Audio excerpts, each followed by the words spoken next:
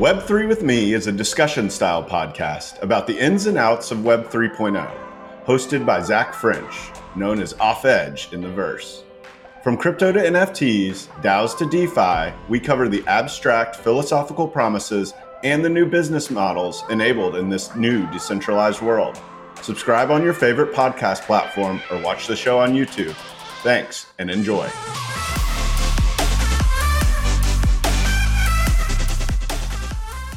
Zach French is a bar-certified attorney, and nothing expressed by Zach during Web3 with Me shall be considered legal advice. All the opinions expressed by Zach and his guests are solely their own opinions. All content in Web3 with Me is for informational purposes only. Zach and his podcast guests may maintain positions in the securities discussed during Web3 with Me. Hey everyone, thanks so much for being listeners of Web3 with Me. I want to take a few seconds to tell you about my exciting new B2B offering. It is the mission here to educate. I sincerely believe Web3 can make the world better for more people. Businesses shouldn't be left out though, so I've launched the Web3 Coach. It's a bespoke education experience designed to help your team understand how Web3 affects your particular industry or company and identify opportunities unique to Web3. Whether you have a law or accounting firm with a growing number of clients participating in Web3 through crypto and NFTs, or you're a real estate syndicate looking for different ways to raise money, or teams just of fast-growing Web3 companies who want to understand your customers and your new teammates, I make sure you can talk the talk and leave feeling more confident about this crazy new world. Please take a minute to check out my website at theweb3coach.xyz. Thanks so much and enjoy the show. My guest today is Jeremiah Long. He's a builder in Web3, an NFT archaeologist. He organized one of Atlanta's first Web3 conferences, NFT ATL. He is executive director of Wedge, a nonprofit Web3 education organization with a focus on diversity, inclusion, and representation in the tech space. Jeremiah has worked in product management, television, marketing, production, and branding for over 20 years. This is a great conversation. LFG, baby. Let's start vibing.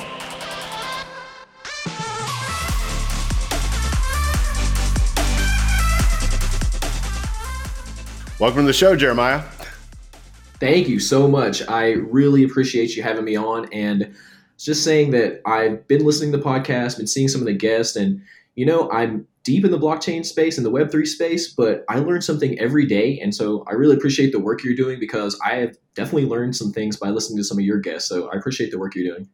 That's cool. And that's all I want to do every week. It's kind of one of those passion projects for me where I am trying to find the people that are participating in Web3, but I also just enjoy learning. So I'm kind of following my own curiosity, which is like kind of all over the place in the space, but I'm glad that you find some value there. And I know that you have been instrumental in the Atlanta blockchain community, for which I am a newer member of. I think you founded NFT ATL, which we'll get to, amongst a bunch of other amazing projects. So thanks so much for coming on. Absolutely. Cool. Well, I always like to start these by letting the audience get to know who you are.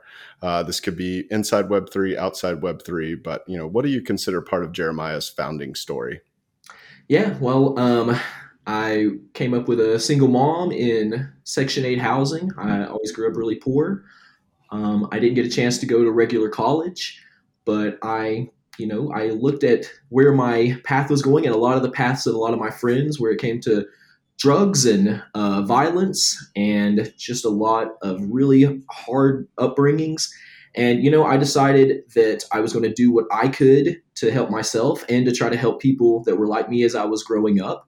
And so I just started to grind, honestly, just grind. And when it came through Web 1, I was over there building websites and buying domain names, and into Web 2, doing social media management. And in my personal career, I was a TV producer for about 15 years on broadcast. And then I moved into launching networks, and I've actually started a couple of television networks myself, along with some great other companies and people. And then I moved a little closer into Web 3 after that and started getting into cryptocurrency and such like that in 2018. And it's been a pretty wild ride since then, honestly. That's really cool. Thank you for sharing that. It's interesting. I guess it sounds like you would attribute a lot of your drive and your hustle that you've had and being early to these spaces with the way you were brought up with not having opportunity.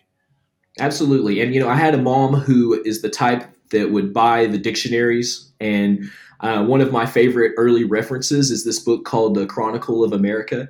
And Chronicle honestly tells the entire history of America through newspaper clippings from the beginning of time, essentially, all the way up until when I got the book, which was in the end of the Reagan era, on the beginning of the Bush era. And so I've always been about knowledge and finding resources, and the internet really was that first big resource that I was like, oh, well, the things that have been out of people, like people that grew up poor, people that don't have a lot of resources, the things that weren't in our hands were mainly knowledge. And the internet opened that up. And then that's one of the things that really fueled my passion into Web3, because now that knowledge is becoming immutable. We're democratizing access to it. So people really can get a hold of the knowledge that they need to go somewhere with it, if they have, people to help them understand how to get towards that, and just understand the value of why they should. Yeah, that's really interesting. So who were those people for you early on before like going into Web 1? And like, what were your information sources other than the Chronicles? Oh, man. I love Stephen Hawking. That was one of my definite influencers for my world early on.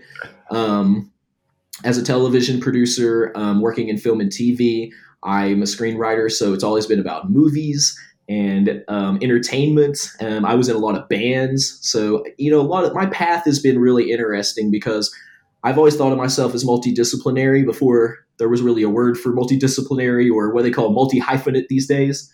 But my interests always was pulled from different places, which was something I like about decentralization today. Is I don't have to be a single thing. I come from music, I come from film and TV. My first college experience was as a computer network systems technology expert. So, I've done a lot of different diverse things, and I think in the old days they called it a renaissance man. But these days, I think that's what it is. It's a lot of little touch points across a lot of different people. I wouldn't necessarily attribute it to one single influencer or one single person that kind of turned my head. But you were definitely into the idea of content. You had a vast array. Oftentimes there's a few words that came to mind when you were talking, a polymath being one of them. And then also thinking about, in terms of how you're learning, the audience that's listening may not be able to see me, but I'm forming a T, right? And it's because you have a vast area of knowledge across different disciplines, which is the top of the T. And then you're starting to dig in maybe to a few here and there. And for you, it's more like a pie, or, a T with multiple stems. It sounds like you've gone down a few different paths in terms of expert, but that's a really, really cool path to get you to this Web3 amazing space that we're both part of and both big into the media aspect of. So what was kind of your inflection point where you were like, oh no, I need to take this seriously. I need to start planning conferences. Atlanta's going to be the place for this. I'd love to hear that. Yeah, well, I had been, a little more into cryptocurrency in my earlier part of, those days. I was not part of the first couple of waves of NFTs. I was aware of things like CryptoPunks. I just wasn't aware of how to obtain one, even though I was interested at the time back in 2018. And it's just honestly, just like anyone would tell you, if you look at the history, and we'll talk more about that, I'm sure, is that it wasn't really on a lot of people's radar, the value of that. But I also am an artist, multidisciplinary in that way too, 3D generalist, vector arts, physical arts, 3D, of course, and AR. And so as I started to look at the landscape of that in the end of 2019 into 2020, I started to see that you could secure your art digitally. And that was something I'd never heard of. That's what really changed, I think really changed it for me, is I just kind of heard stories. I don't have a really specific artist in mind from that earlier part, but I'd heard stories that you could take a piece of digital art and you could actually own it. And that was a concept that I actually was really interested in, because I'd seen how easy it is to take art from someone else, in the digital space and just use it as your own. You'd see over on eBay or Etsy people using people's artwork for their own purposes and not paying back those artists. And I was really interested in seeing if there was some way that I could enter, a space where I could secure and make money off my own art. And that was when I started moving into actually understanding NFTs probably in the end of 2020, and I played a lot on the Flow blockchain. And I think something that I think people forget about is how many people's first NFTs were actually on the Flow blockchain. And that because NBA Top Shot was a very, very a big thing that a lot of people jumped into. And I know so many people that have been so successful in Ethereum as an artist that if you ask them, their first NFTs were actually over on the Flow blockchain. So that was something that I rounded back and started to really understand as something I wanted to understand. But what I just could not understand at all at that time was how Flow worked. So that's when I got into Ethereum, because I could understand how to make NFTs on Ethereum. And so in the beginning of 2021, I started minting my own NFTs of my own art. And I'm a journalist and I've worked with a lot of newspapers. And so that became a mission of mine to create art, but to also begin to secure stories. So I did a documentary project that was called The Last NFT in January. And the story goes in the early 1900s, the Niagara Frontier Transit Authority, who made bus tokens for taking trips from Buffalo, New York to Niagara Falls, they would use these tokens. And the token is a bus token that says NFT on it. and when I found that, I ran over to eBay and started cornering the market on these NFT token, like physical NFT tokens, and then studying the story from Buffalo, New York about how these tokens came about, and started putting together a documentary. And that was actually one of my first NFT projects. Was a 3D. I did a photolitry 3D scan of a NFT bus token, and I created a digital version of that in the NFT world. And then I minted that over on the OpenSea contract, along with a small documentary that I put together about how this was the first NFT. And so I called it The Last NFT. I love that. As soon as you were like Niagara something trans, I was like, oh my, whoa, this is aligning. Yeah, that is a great narrative. What did you promote it in any way? Who was your first collector? So I've only made a single token, a one of one, and the idea was to do fundraising behind it and such like that. But that token never has changed from my wallet hands, but I did move it into my cold wallet. But that was what informed me into the space. And then I started seeing kind of the timber of what was going on. And so into late February into March is when I really started to understand the Twitter space part of the NFT community. And so I kind of moved around and started just making art that I loved. And then my first actual collectors is a music artist. It just happens to be a music artist. And he bought it's another interesting side story. Like the Dogecoin was trying to figure out ways to be a full currency so people would use it, and the Oakland A's decided to sell a pair of their baseball tickets in exchange for Dogecoin, and it was the first time that Dogecoin had been used in that way. And so I bought the tickets, which I had to get my friend. They wouldn't let you buy the tickets unless you actually had a zip code in the area, because they didn't want people around the world buying these Doge tickets and no one coming to the game. So I have a friend named Reed Clow. He's an amazing dude. He is a domain squatter of sorts from the OG era. And he let me use his address. So I was able to buy these Doge tickets. But then when they delivered the ticket, it was just a digital ticket. I didn't get a physical ticket in hand. I just got a ticket into my wallet, in your Apple wallet. It just popped up as having the tickets. So then I went into my 3D modeling program, and I 3D modeled my own ticket, and I used all the data off of the ticketing, like the barcode, the seat numbers and everything. And I created a piece of digital art that was my actual ticket to that baseball game. And then my first collector actually was someone who purchased that NFT from me. That's awesome. What a great story. I didn't know that the Oakland A's were first either. I remember when it was publicized that Mark Cuban was going to start taking Dogecoin for the Mavericks, and now he's dealing with legal troubles out of that. But people were really trying to make it a currency, and I think that was just trying to prove the use case. It wasn't that Dogecoin was necessarily the best, right? But it was that it was the flair of the moment. Everybody knew what it was, and that you could buy real world goods. But it's funny because it also, the way that the Oakland A's handled it, it kind of highlights how a lot of, I won't even call them a Web2 company, just not Web3 companies have handled it. It's like they kind of dip their toe in the water, but they don't go the full distance. You're still like your end product was still what you would have gotten if you bought a digital ticket on Ticketmaster. Very much. Yeah. So it's funny though, because as these organizations and as the resources available to these organizations are maturing more, you're starting to see more highly executed end-to-end Web3 strategies, which I find just fascinating. Do you have any other interesting stories from your beginnings as a creator? Because these two have been quite riveting. Yeah. Well, that particular thing with the Doge tickets had me really thinking and understanding one specific thing, and what you were talking about how all these companies didn't really have any sort of Web3 strategy. Of course, most still do not, and they barely had even full Web2 strategies at times. But what I'd noticed in the sports world specifically is that a lot of players that played on these professional sports teams, they were early adopters in technology. And so they were lobbying their organizations to try to get in on this. They're like, this baseball player from Oakland A's, for example, he's like, I've had cryptocurrency for 5 years. You've got to get on board with this, So that's where a lot of those initial strategies came out of, where players on those individual teams, including, Aku World is like, that's a great example of them advocating for their organizations to come up with a Web3 strategy, because they started to see in their own personal worlds these changes.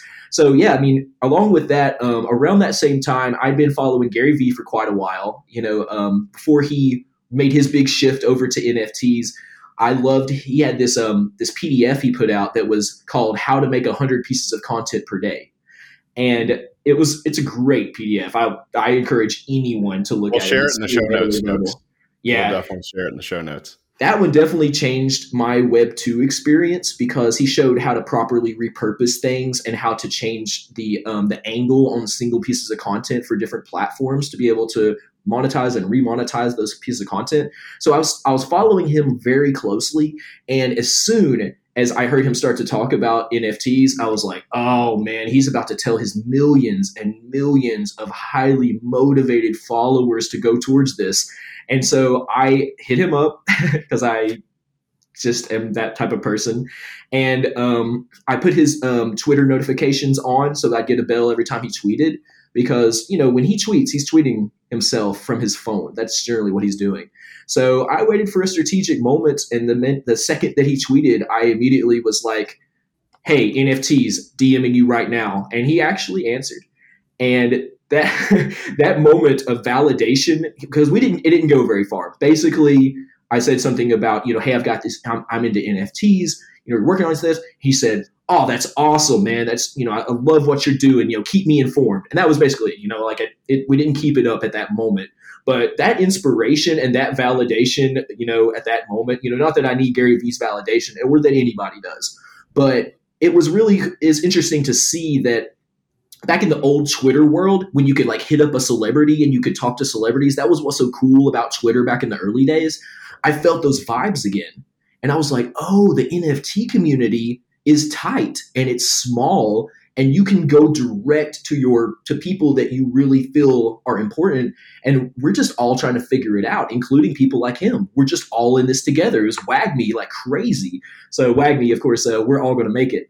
So when I found that, I just went knee deep, and I started making every type of NFT art I could find. That I started collecting NFTs. I had moved on away from cryptocurrency at that time, but I had done okay in Doge. So I just shifted everything towards that. And then I started just making sure I understood the underlying technology as well as I could, because I am an early adopter. And it's something I really wanted to do, was to really be a part of this space. And so, yeah, a lot of that happened. And I made so many small NFT projects, that no one has ever seen. Most of them never sold. A lot of it was just about sharing and engaging. And then not too long after that, over on the Counterparty blockchain system, which is the Bitcoin NFT platform, I was sitting in this Discord that's called NFT Archaeology, and this guy late at night was like, hey, I found the guy who has the original test token that they minted. It was the very first token ever minted on the Counterparty blockchain when they launched it. It was literally the test token. It's called test. And he minted that, and it just said, it's at dormant since 2015 in his wallet. No, sorry, 2014. Since January the 13th, 2014, in his wallet, because he was the original dev. And this guy was like, "Hey, can you put some in or quick aside in Counterparty, you set up what's called a dispenser to receive NFTs. And what you do is you send a certain amount, whatever the dispenser says, you send that amount of Bitcoin to the dispenser, and it automatically dispenses the NFT to you. It's a very different system than what we think of in Ethereum.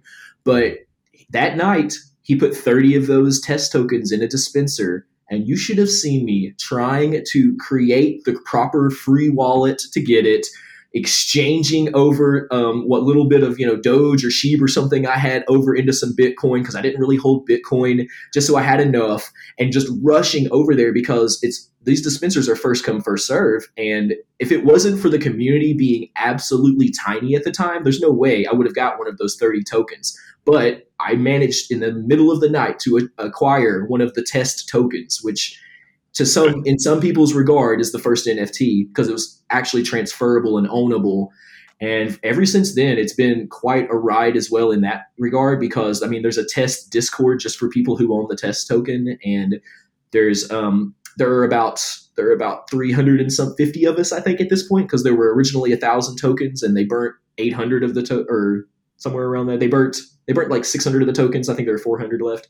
So yeah, it's a very widely distributed token. Almost all crypto and NFT and Bitcoin OGs, Rare Pepe OGs, stuff like that.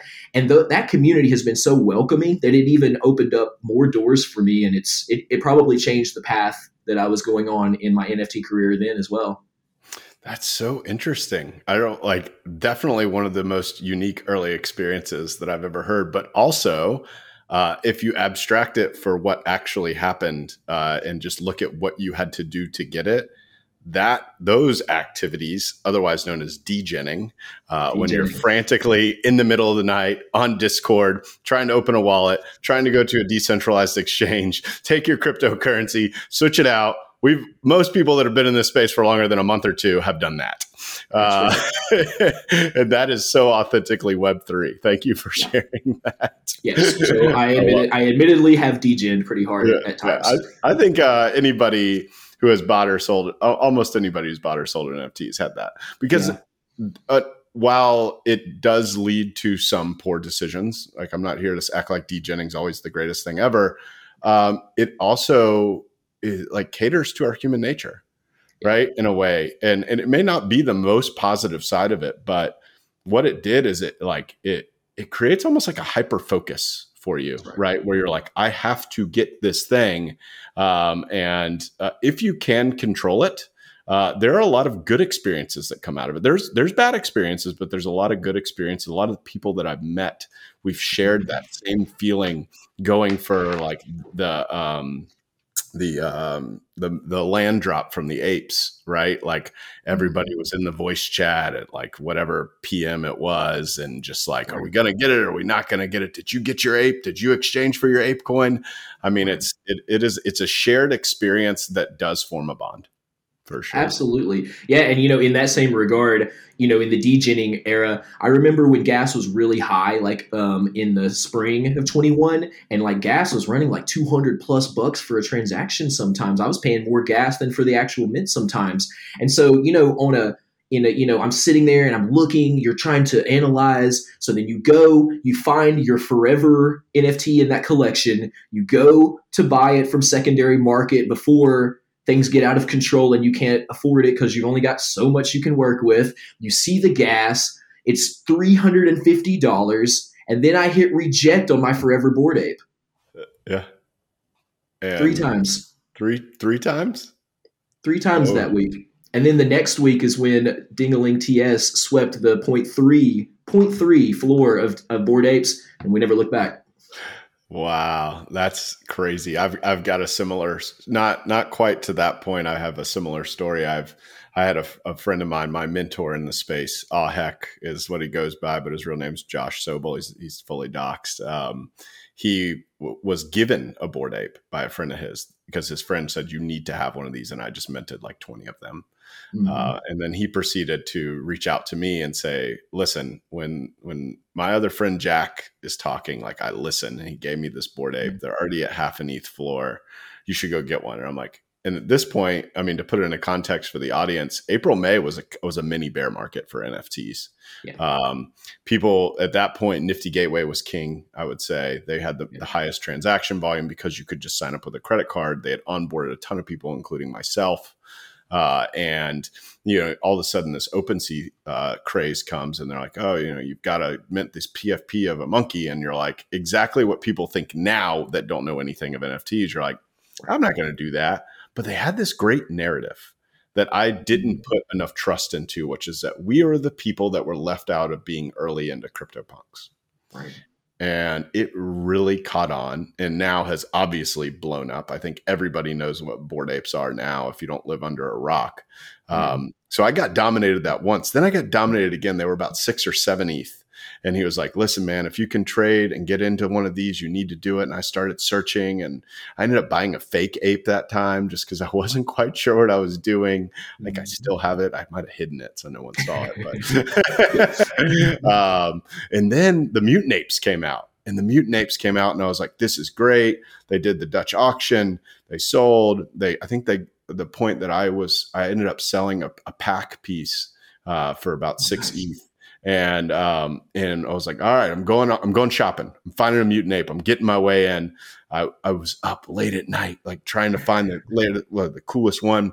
I finally found one with a headband, which I really liked because I'm a runner. And I was like, even though it's the sushi headband, like I just liked it, right? Like I felt like it was my vibe. It had the vest, which I liked. I had this thing going with my forever PFPs where I was buying all the vests because I'm kind of a tech bro. and I click, sign the message. Starts loading and I'm like, oh crap, am I not going to get this? I took a screenshot and I was like, I'm getting one, and I sent it to somebody and a transaction failed. Someone had grabbed it just before me, and by the time I found another one, I was sitting with my wife and she's like, are you about to spend $25,000 on a picture of a monkey? And I was like, you're right. And I didn't. And I ended up buying like a 1 ETH here, a 1 ETH there. And I probably should have held on to it. But it is, man. It's a story of being in this space and getting dominated, but sticking through it, right? Absolutely. Like understanding that it's more than the immediate good investment that you just made or good speculation that you just made about a particular collection. Absolutely. And I think too, another, when you're that deep, there are the stories that come out of that. And that's something I think, I was at VCon in May, and that's something that Gary talked about a lot, was the stories that will come out of this are bonds with people that you can never replicate. Like 10 years from now, we'll all talk about how, like for me, I was more of like a hash mask maxi at the time when Bored Apes came out. And Hashmask had its own problem. It was a FOMO ramp. Like each one cost more up until the final one costed 50 Ethereum, I think. Like you could, and until someone bought the last one, they weren't going to roll the chain link to see which ones you got. They weren't going to reveal until it sold out. And then the other part of Hashmasks is every single day you receive 10 NCT tokens, which are the name change token. So I was like, that was just airdrops. You weren't staking it or anything. It's a soft stake every single day. I get it. And and my three hash mask each day I still get it for the next 10 years or for the next 8 years now. The NCT will continue to emanate from my hash masks, and then it becomes deflationary after that. So I loved the story. And of course, the utility of the name change token is that you have to use that token to change the name of your hash mask. It's the name change token. And so you have to have 1,800 name change tokens and you burn those tokens, and then you're allowed it, and you change your name permanently on chain for your hash mask. And each name has to be unique. So those stories and that interesting tech part of it, where it was an actual utility token and it was dropped to you every single day, I was like, why would this not be the most like, and it was, it's like 40 anonymous artists around the world came together to create the traits for that collection. And like, we still today don't know exactly who they all are, but we've started to figure out that some of the traits are by some pretty big NFT artists. And so it's like the story and the narrative was just so engrossing. And I love storytelling. So I was like, almost clouded by how amazing the stories were. And I think that a lot of us have got like the narratives and what was so interesting about these communities. And when you're in the discords and you're just vibing with people and you're meeting cool people. And I made some of the best connections in my life just through these Web3 communities and through discords and Twitter. Some of the coolest people I've met on in NFT Twitter, I still don't know who they are officially, because I've always been doxxed, but most of them are not, and even some people that I've ended up meeting at like VCon, for example, a lot of the side parties, like the after parties, had people come up to me and with the like subtle, like shake my hand. It's like, okay. And he's like, I'm so-and-so. It's like, oh, my God, dude. And I never would have guessed, you never would have guessed. And it's unnecessary to guess because their online identity is what I knew and know and found intriguing about them. And that's something that really made me think about where I've started to take my career in Web3 since then, because I didn't care about their immutable traits. I didn't care about how tall they were, how short they were, what their background was, their ethnicity, whether they're rich or poor. The only thing I cared about was how cool they were, and like how much of a vibe they were, and how friendly and giving or knowledgeable. Those were the things. It was their brain. Their brain was the only thing I knew about them. And so that's one thing that I think has been a real big like leveling of the field in Web3 is big brains are big brains, It's beautiful. Honestly, we on my last episode, actually, we went on a riff for the first 20 minutes. We didn't even get to the founding story question because we talked about the power of Web3 starting as like a default, either anon or pseudo anon, right? Mm-hmm. There is power in that. There's so many different use cases. Is that to say that you should always be either doxed or not? I don't think so. But what it does do is when you get to know somebody without knowing what they look like you said, like knowing their immutable characteristics, right? Mm-hmm. And then you get to know them just by typing. So you don't even know tone necessarily, but then you meet them in person. There's something in that gap from going, hey, I just know you by what you and I have talked about, not even the tone, not how loud you are, not what you look like, to now I know what you look like and all this stuff. And it doesn't freaking matter, right? It didn't matter. Like it's even if we don't want to have kind of those like assumptions when we meet somebody, we all do, right? We all do based on our personal experiences. But in Web3, that gets erased. And whether it's because of the pictures of various animals that we purchase and happen to be in a community together with, or the various activities or narratives around there, the bottom line is that we're making friends solely for who people are, not what they look like. That's right. I totally agree with that. And that was one of my first, the first non-WAGMI vibe I ever remember in the NFT space was after not this last NFT NYC, but the one before that. Mm-hmm. And just how many, let's say I would call it a lot of the Bernie bros that moved over to being crypto bros. Mm-hmm. Like they were like, man, I can't believe how short so many this person is or this person. I was like, that was your takeaway? That was your big takeaway, is the height of the person that you revered as being one of the thought leaders in the NFT space, that you now feel like you are, they're not as powerful, they're not as cool, they're not as interesting or smart because of their height. And I was like, oh, so I mean, human nature starts to creep in at times, but I do feel like we still have this huge opportunity in Web3 to level that playing field. And it's definitely where my mission has come from since then. Well, yeah, man, I totally agree with you. I have found such good, true, long-term friends by virtue of either collecting their works or collecting the same works together. And then born out of those, this second stage, this bear market we're going through is what I'm starting to notice. I used an analogy on my last podcast I really like, is that when the NFT craze happened, we were all in a room together and we didn't know like what was going on. We were like kind of running around like crazy, trying to find the right door to open, what have you. But then the bear market happened and the walls start to close in, but the doors become unlocked, right? Mm-hmm. And you have to pick a path or else you're gone. right? Sure. And some of those people, the path was a permanent exit, right? Which is totally cool. And maybe they shouldn't have been in it to begin with.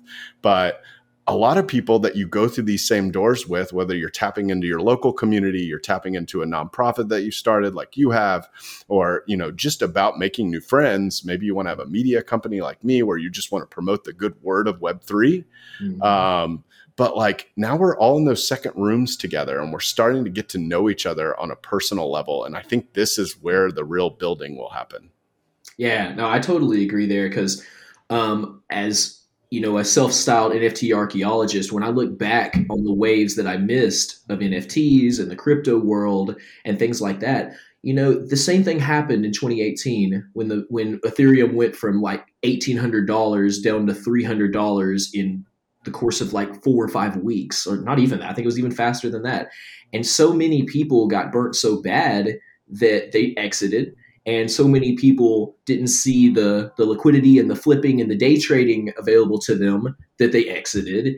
And a lot of those people never came back. But the people who did stay, they really doubled down and they started truly building. And there's Bored Apes, Hash Masks, a lot of the really great projects that really defined 2021. They didn't just come up with this on a whim after the Beeple announcement. They were working on that through 2020, and they were really thinking, okay, eventually, and it'd been 2 years of Ethereum never coming back. When Ethereum dropped to $300, it never came back for 2 years for people. And so there was no way to know it would ever come back. But some people were thinking, if I keep building on this, it's not going away.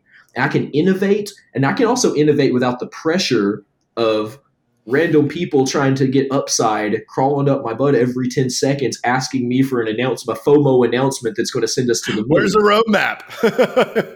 The roadmap is long. No one wanted to hear that. And so those people, they really built. And so it's been really interesting to see that. And that's another big thing that, I've done as an NFT archaeologist is seeking out devs who had made interesting projects back in between 2015 and 2018 mainly, and seeing, hey, what happened? Why did you decide to stop developing this? Or what, was what was the story of what did happen during this? Because sometimes you'll see that some of these projects were incredibly popular at the time that they were popular. And then, everything went down and changed or modified, or the technology even changed sometimes. And it's a very different story from dev to dev a lot of times, why they just made the decisions they did. And a lot of those devs, like Pax, a good example too, they were more committed to continuing and doing big stuff in their early careers, than exiting. They were like, no, this is where I'm staying, and I'm ride or die Web3, even though no one knows what Web3. I had somebody ask me, and I was a meeting just yesterday. It was a meeting yesterday, a whole group of teachers, and they were like, we just want to be honest. We had to look up what Web3 means. And so I was like, man, if we're still that early now, it must have been a very, very interesting time earlier. You had to have incredible conviction to stay in the space at a certain point in the last few years. I mean, what a great segue. One of the questions I ask all my audience that I've slowly morphed over time is, originally it was, how do you define Web3? But, definitions are, they by purpose need to be the same thing over and over. And I think most people, if you look at my playlists on YouTube, can figure out what Web 1 was read, and then Web 2 is read write, and Web 3 is read write own. And I don't want to discount that. That is a great visualization and kind of really does identify what it is. But I would rather ask you, and I'm asking this moving forward, how do you describe Web 3 to people that have no idea what it is? Well, I do like that whole read, write, own idea of it. But I think what really defines it, because I speak to a lot of groups that are just getting into it, just understanding. They still need to understand what an NFT, a blockchain is, a smart contract, the most basic terms. So when I talk to them about what Web3 means, I usually relate it to them I try to tell them like this. There are these things, cookies, that track your movements online in the Web2 world. And cookies have been really useful. They feed you, ads that appear to be aligned with what you want. They're always trying to predict what it is that they can, help you with. Some websites change completely based on these cookies. But what a cookie is still something that the company is producing and owning, and you're owning your data. Whereas the online identities we're able to form with Web3 are our own identities that we project outward. And those identities, whatever information you decide to share and what information you decide to put out there, it's actually controlled by you. So in the future, as we develop all these pieces of Web3 and get closer and closer, you'll be able to decide whether any website gets to know your name or not. You'll be able to decide if they see your age, what age you decide to tell them, and it will all be in there. And what becomes accountability with that is if you say that you're a 75-year-old woman and you've minted that in some way into your wallet and that is the identity you put forward, then if it's important, like a government related thing, then you're going to need to, it's going to need to be a provable thing that you're a 75-year-old woman, and not just what you can do with cookies, which is spoof them and fake it and do what you want with it, So you could choose in the future not to share that information, but you could also choose to share it provably and immutably so that you know for sure this is actually a 75-year-old woman and not a guy in the Midwest somewhere trying to scam someone as a 75-year-old woman. Because we'll decide, and this is part of the ethos that we'll all have to navigate together, and this is something that these are questions we're all answering right now, is what will we do to define our online identities, and how important is it to have a provable, authentic identity that's immutable? I don't have to have a piece of paper in my pocket. I can literally be looked up and my information is available anywhere in the world, immutably and provably that it's actually me. And we'll have to start defining and deciding what risks that carries and what advantages that carries. So that's what I love about it is when I explain Web3, the most simple way it is, I say it's your online identity and you get to decide what you share. I love that. And I'd love to build on it a little bit because on top of what people, one of the things in Limelight is this personally identifiable information or personal information that these companies have owned and been able to use at their beck and call. And Web3 is helping solve that. But then on top of that, one of the things inherent in what you're talking about is like, if you claim to be this person, however you identify yourself by age or whatever, and then you do certain things, maybe you buy certain things, maybe you sell certain things, maybe you create certain things, that's now immutably minted on the blockchain. That's right. Right? And so you are not what you've done in the past, where you went to school, what companies you've been a part of necessarily. You become, what did Jeremiah do yesterday? And what has he done for the past year? Yeah. Because it looks like he's been logging into his MetaMask consistently for 2 years. He must at least spend a lot of time in this space. And then what does that teach you about Jeremiah versus what Jeremiah looks like? Yeah. Right. Or what Facebook pages he interacts with and stuff like that. Yeah. I love that idea because I've preached that idea before Web3 was even a thought, is like, because a lot of people for jobs get screened out based off where they went to school, what experience they had, and not necessarily how good they would be at the job. And to those people's, just to empathize with the people who are hiring, like, I understand you got to have a system, right, of some sort. All right. But, and like, I think one of the best analogies I've ever heard on this, a quick aside, my old boss, she would say, hiring somebody and interviewing them is like taking them to coffee and then getting married. Whereas, if we advance to a more, I guess, digitally advanced society where you own things and all of this is tracked on the blockchain and how you interact with people is somehow recorded in a way that is useful, right? And you own you decide who gets to own that. All of a sudden, people know what you've done as opposed to, where you've been and stuff like that. It's just so much more valuable. I agree, and it reminds me of when I was a television producer and I would do my yearly review.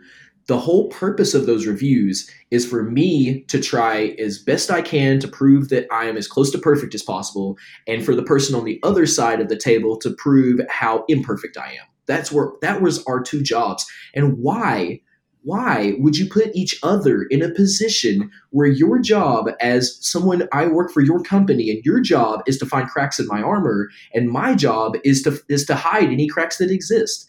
Like that is not a great system. And it's just like you were saying, when it comes to employment, I applied for a million corporate TV jobs. I wasn't super happy at certain points with the network I was working with, so I started applying for other places, right? Well, my first degree was in computer network systems technology from ITT Technical Institute, and it was an Associates of Applied Science. You can throw that degree in the garbage. And so, guess what happened when I applied for any job? A computer threw that in the garbage, and it didn't matter that I'm really good. Yeah, or it didn't matter who you were. Right. Didn't matter what you'd done. And maybe Web3 isn't the catch-all solution for making that a thing, but it's certainly better than what we have now.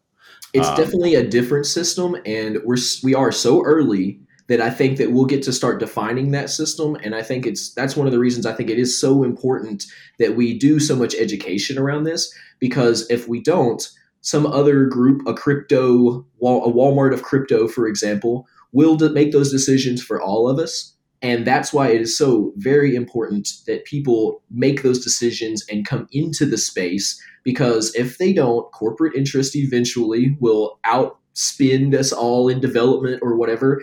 And one day, and this is something a lot of thought leaders have thought about, we'll give away our custody of our crypto, we'll give away our digital identities for convenience and security purpose because we just don't understand, and or don't want to understand. And I think that there will be there's not everybody's going to want the autonomy that Web3 grants you. I think the important thing, for at least for me, to focus on, I won't speak for you, you can say whether you agree or disagree, is that the people that do lean into it, they're going to create amazing new things. And I don't want to, and I'm using things intentionally. Like I don't know what everything that is going to come out of Web3 is going to be, but I do know that there's a certain realignment of incentives that is only possible because of Web3. And part of that is immutably securing some sort of identity based on the actions you've taken, right? And for the audience that is listening that may not be as familiar with MetaMask and all these projects we've talked about, that you can go to a website called etherscan.io. And you can look at my public wallet address. Anybody can see my public wallet address, or Jeremiah's, and you can see every single transaction that's ever happened inside that wallet. Every single buy, every single sell, every single transfer, all of that, every single exchange. And while it right now currently exists in mostly the transaction of cryptocurrency and NFTs as, these fungible tokens versus these non-fungible, most of it art, or maybe entrance into a different DAO or something like that. What happens when we start to apply, a Chainlink oracle to some sort of outside activity and mint that on the blockchain? I think those are where the really cool use cases will come out. Absolutely. And I see that a lot, especially in verticals. One of the things that I do in my nonprofit is we talk to venture capital and private equity. Can we take a step back? Sure. I've never got to share with the audience, what are you doing right now? I know you've done a lot and we got to hear about it all. Can you tell us more about the nonprofit and the conference that you started and all this? Absolutely. I'm very interested. Yeah, and it's the nonprofit developed out of the conference. And so in December of 21, I wanted to get into the real life part of my Atlanta world, because I had been behind the computer just degenning and just hanging out with crypto Twitter people for so long. And I was thinking to myself, there have to be a bunch of us here in Atlanta.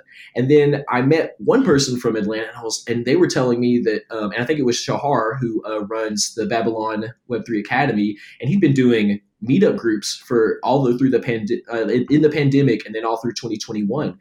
And when I talked to him, I was like, okay, so there is there is a whole community here, but most of us are just still behind the computer. So I got with a great partner at Roll Call Theater at Pont City Market, which is a very established place. People know where that's at in Atlanta. And I came up with the idea of doing NFT ATL, which, for me at the time, I was very focused on NFT and NFT technology specifically at the time. Or I probably would have called it Web3 ATL. Shout out to to Georgia Tech. But I put that conference together, and then we launched that conference in early February, and it was a 2-day conference.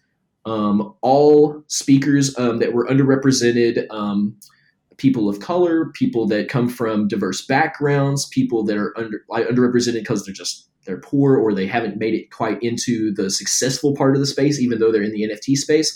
And we launched this specifically to try to get people to come out. And I was super impressed. Honestly, I was very impressed by my community. We had over 80 people per day on the 2 different days.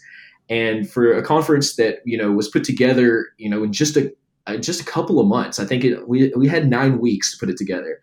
And by the time I put it together, I had already heard about some more conferences that were on the way after that, including Render ATL and NFT ATL Con, which is more of a business kind of conference that was created by Nia Simone, and some other conferences. And then the 2 weeks before my conference, I found out about the Atlanta Underground having a Web3 portion of their conference on the Wednesday. They're calling it ATL NFT.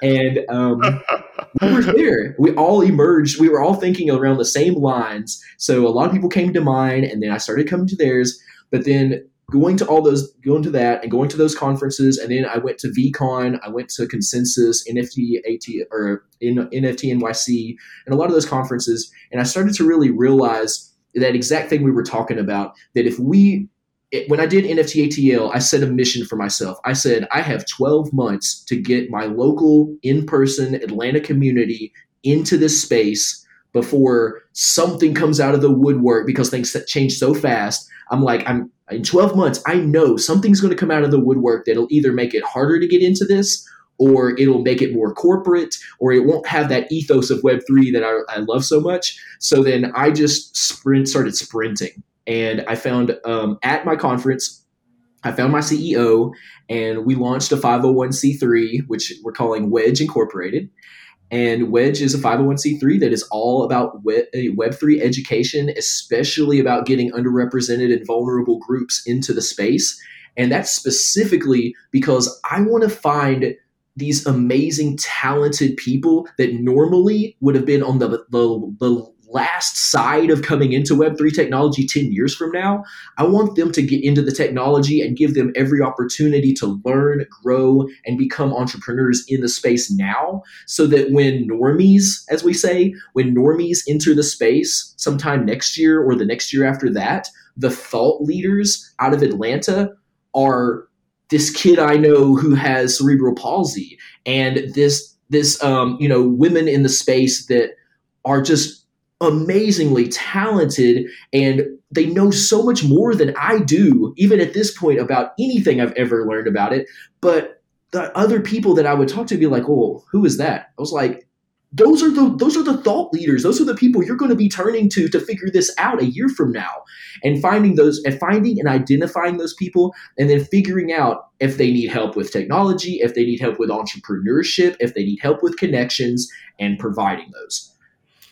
Yeah. Listen, audience, as big as you are, you've got to know some people that fall into those categories, because there are so many stories of people working at Pizza Hut but creating digital art on the side that created NFT collections, and they blew up, right? Mm-hmm. Like it's not necessarily about making a quick buck. It's about taking the thing that you're passionate about and providing an opportunity that you would otherwise never have.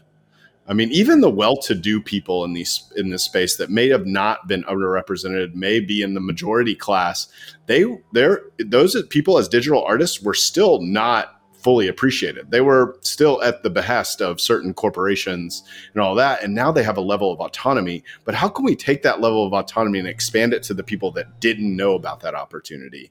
I think it's a beautiful thing. I actually met a friend at Staples. I was getting something printed there for one of my first art pieces that I made, like fine. I wouldn't call it fine art because it's physical art.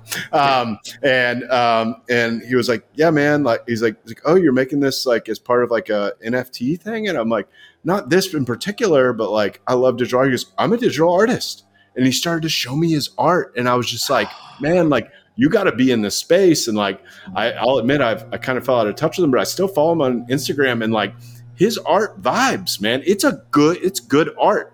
But getting people like that to understand, hey, it's not such a big barrier to go mint an NFT, right? Do you have a JPEG file? You can go mint it on OpenSea right now.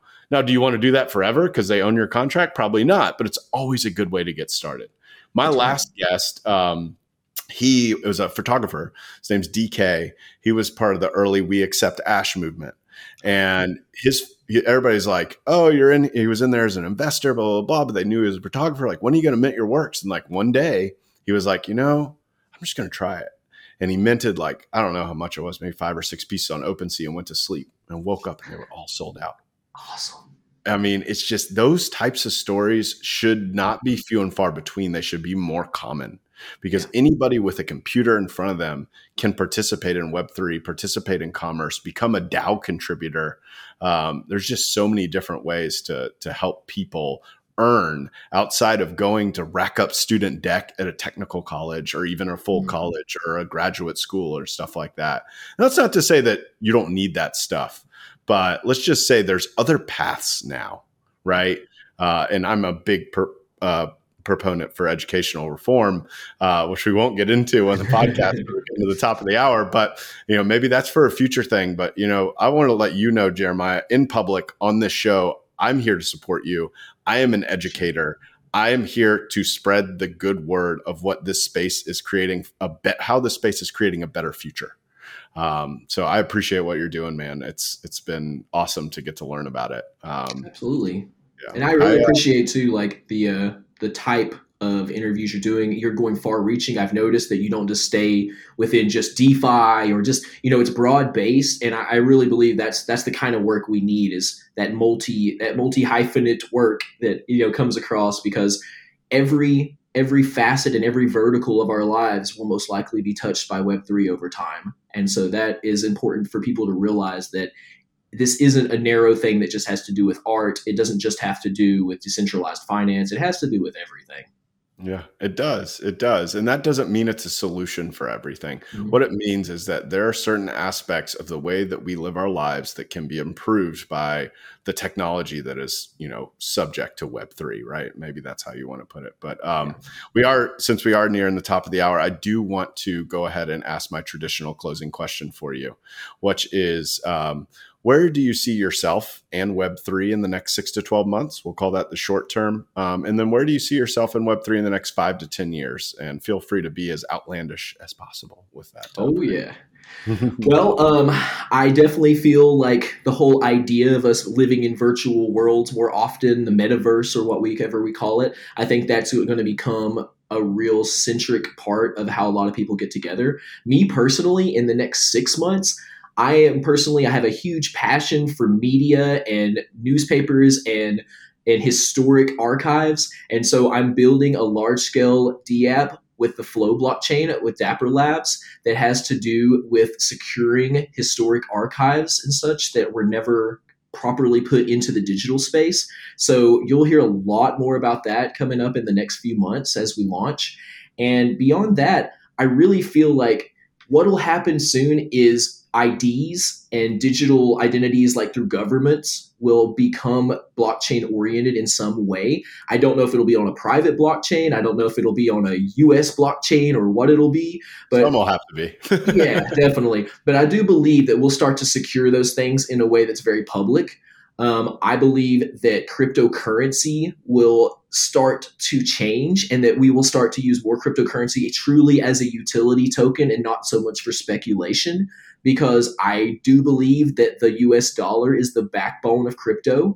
And if you go and you think about how we think of how much a cryptocurrency is worth, it's worth an amount of US dollars. And because of that, I believe that what Circle is doing with USDC is honestly slept on and should be thought of more, because USDC being a digital currency, they don't use the term stablecoin. Because of that, I would say that they're going to do some impressive things that have to do with centralized government, regulated, a lot of the things we don't love in the Web3 ethos. I think they are actually doing right over there. So I feel like it's important to think about what will happen over there. But I do think that no matter what happens, that cryptocurrency itself will begin to normalize over the next few years, and it won't be so volatile in the mainstream. People will always speculate on utility tokens, but I really feel like that's what will be happening. There will be people speculating on utility tokens, but normal people will essentially still be using a digital version of US dollars and other international currencies in a very similar way to the way we use them now with normal currency. I agree wholeheartedly. And what it's going to take is that lack of friction, right? That's one of the biggest barriers to entry, and why we are still so early, and why you're still having to explain, or I'm still having to explain Web3 to the vast majority of people, is that it is just either too risky or too complicated for other people to get in, or they feel like, hey, like it's fake, right? Because they read the news, and the news doesn't have people that are speaking about the true use cases. So I agree. And we'll both be here for the long run. I can tell you that much. Absolutely. Yeah, man. I appreciate you coming on the show, and I look forward to the relationship that we're going to build over the years, being big advocates for Web3 in Atlanta and worldwide, right? Because there's no geographic barriers for Web3. No barriers. Yeah. Yeah. So thank you a lot for that too. And then for all the audience too, feel free to reach out to me. I'm on LinkedIn. My name is Jeremiah Long. I love to talk about these things. No one wants to waste anybody's time, but what I do feel like is that if we all do give a little time, and like a lot of people say, we give 51%, then there's a lot of opportunity for us to all find each other here. And the last thing I would say is that the coolest things in Web3 in the past and the future have not even been tapped yet, and there is a lot of opportunity. No one has missed the boat. There's still amazing opportunities in Web3. Cool, man. Well, thank you. And that is the truth. I second that. There has never been a better time to learn, and you can learn for free. There are plenty of courses out there, whether you want to be a dev or a marketer or what have you, in Web3. So thanks, man. Thanks. Thanks for joining Web3 with me. Make sure to follow us on YouTube, Spotify, and Apple Podcasts. Also, if you enjoyed the show, please leave us a review, as it'll help us reach more people. If you want to connect with me personally, you can find me on Twitter @offedge_. Thanks for vibing in the verse with me, and hope you'll join us next time.